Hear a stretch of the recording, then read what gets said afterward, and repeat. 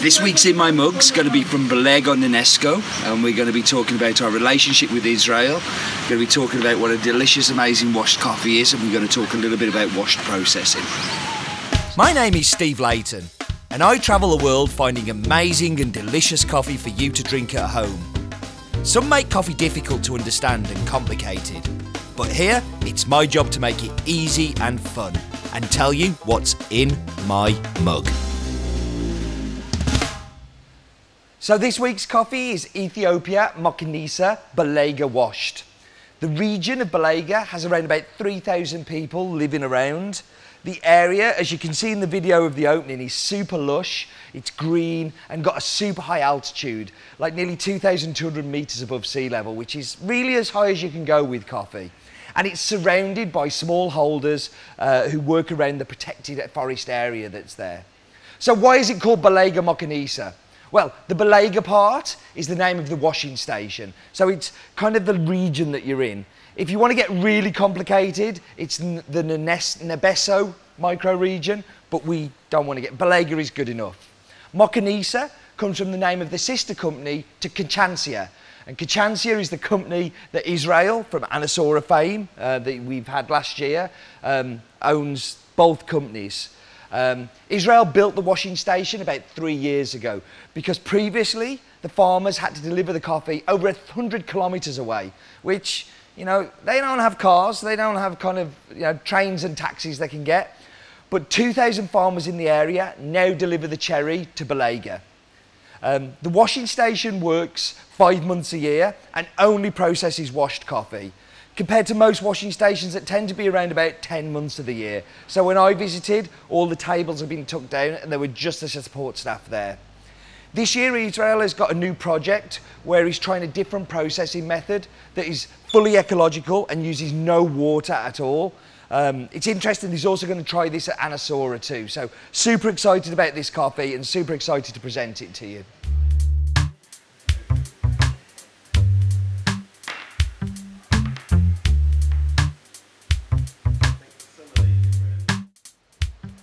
So this week I'm here at the cupping table, but I don't want to be distracted by tasting the coffee.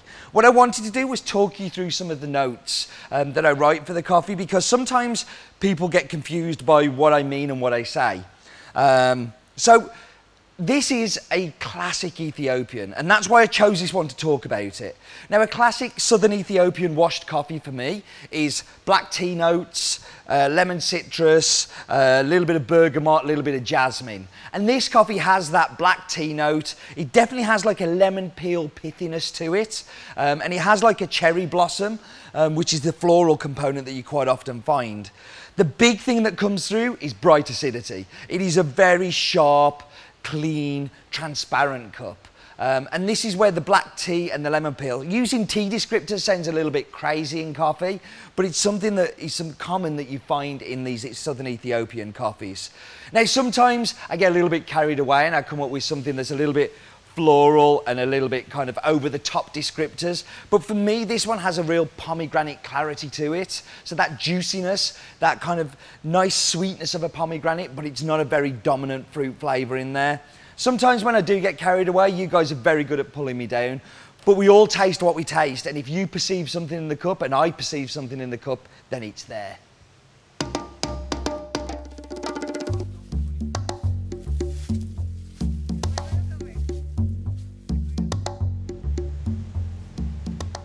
Oh, hello. I'm Alejandro Layton. You find me here tending to my farm.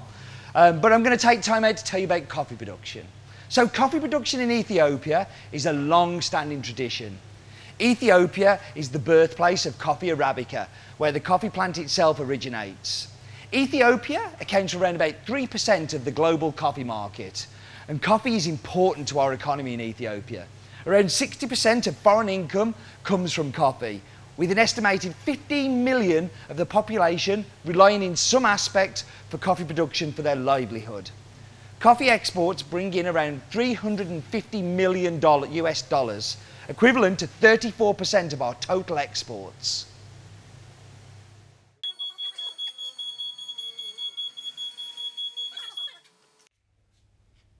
So we're introducing a new challenge. This challenge is called Steve's Fun Bag Challenge.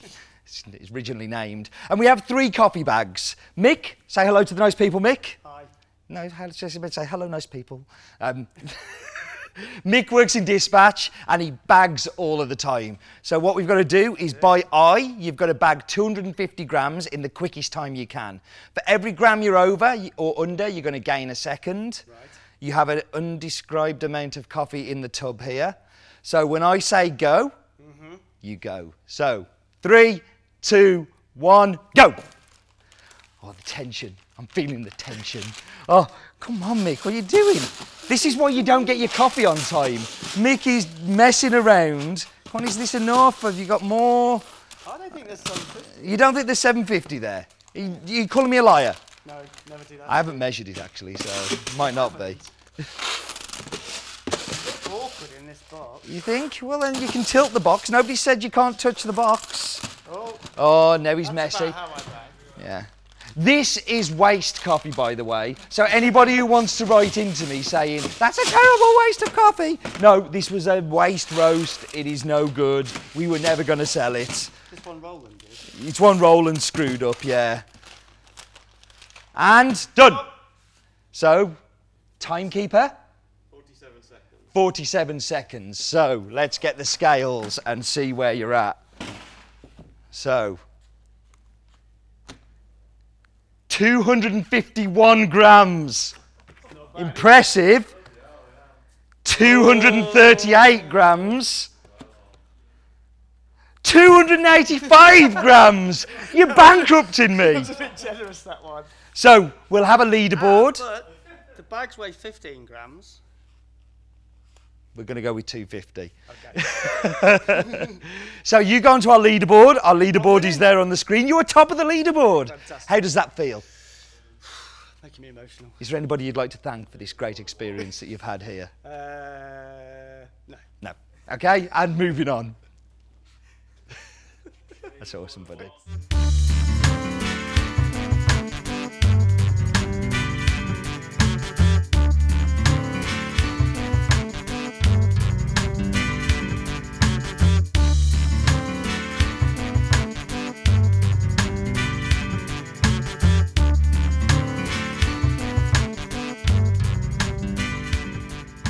So this is a new feature that we're going to be doing where we're going to get guest brewers who work in the roastery to come and brew some coffee. And I thought it'd be fun to get Katie to come along and do the first one. So Katie, tell us a little bit about your background before you worked at Has-Been. What did you do? So after university doing illustration, I went to work at the Shrewsbury Coffee House where my brother worked at the time. We're big fans of the Shrewsbury Coffee House. Yep, they still use Has-Been, so they're good guys. Yeah, I was there for ages, like a few years. I was friends with all these guys through my brother. We went to beer festivals a lot, got very drunk, and for some reason they wanted to give me a job. So what is your job, Katie? What do you do? I do wholesale operations, so I am Dale Harris's right-hand man. I do all the invoices, I talk to all the customers when they need coffee, I chat to the shops. Basically all of Dale's work is what I see. Yeah. So you brewed the coffee for us today. What did you choose to brew with? I chose to brew with a Kalita Wave 185. And why?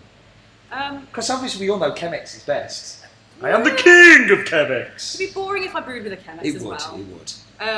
I use Kalita Wave most often, like out of anything, like at home and stuff. I use it most. It's pretty. It is. You used one of the handmade ones, didn't you? That we've been. I did, yeah. The same ones we have at hand. So they are handmade in Japan. They're a beautiful thing. It's nice to use a beautiful thing. And the papers are lovely, and having a flat bottom Yeah. does give you something different to a Chemex, and it gives you a really interesting brew. So I'm a big Kalita fan as well, but I have to keep my subjects happy in the world of Chemex land. So should we try the coffee together? Yeah. I'm looking forward to this because you haven't brewed me a coffee for at least an hour or so. So I've been good today. I've given you a couple. you have fed me regularly with coffee today. You have. So we're cupping the Ethiopian. What's your opinion on Ethiopians? Do you like brewing with Ethiopians? It's my favourite. I am a really boring coffee person. I have the favourite that everyone has, Ethiopia. Yeah, Yirgachefs and Sidamos are they are big favourites within people in the coffee industry. And I think a lot of it is the acidity. They're quite bright, aren't they? So, I mean, what acidity do you get in there? Gorgeous, like sweet lemon. It is. It's lemon, it's lemon skin, it's that pithiness that you get with lemon. Yeah. I think the other thing I really like is you get the black tea components. Yeah. So, like classic washed Ethiopians, as I've said earlier, have that black tea component in there. And it really does come running through. But for me, the interesting part, I never find it in Ethiopians, is the pomegranates on the finish, and I really get this like fresh, juicy, clean pomegranate. Yeah, no, I could go with that as well. Mokanisa is quickly becoming one of my favourite coffees, and I think it's because you brewed me 2 or 3 of them today. It's delicious. Katie, thank you very much for joining us. You're welcome. Thank you guys for joining us. It's awesome. I hope you're loving this new format as much as I'm enjoying doing it. And do remember, what's life too short for? Bad coffee. It is.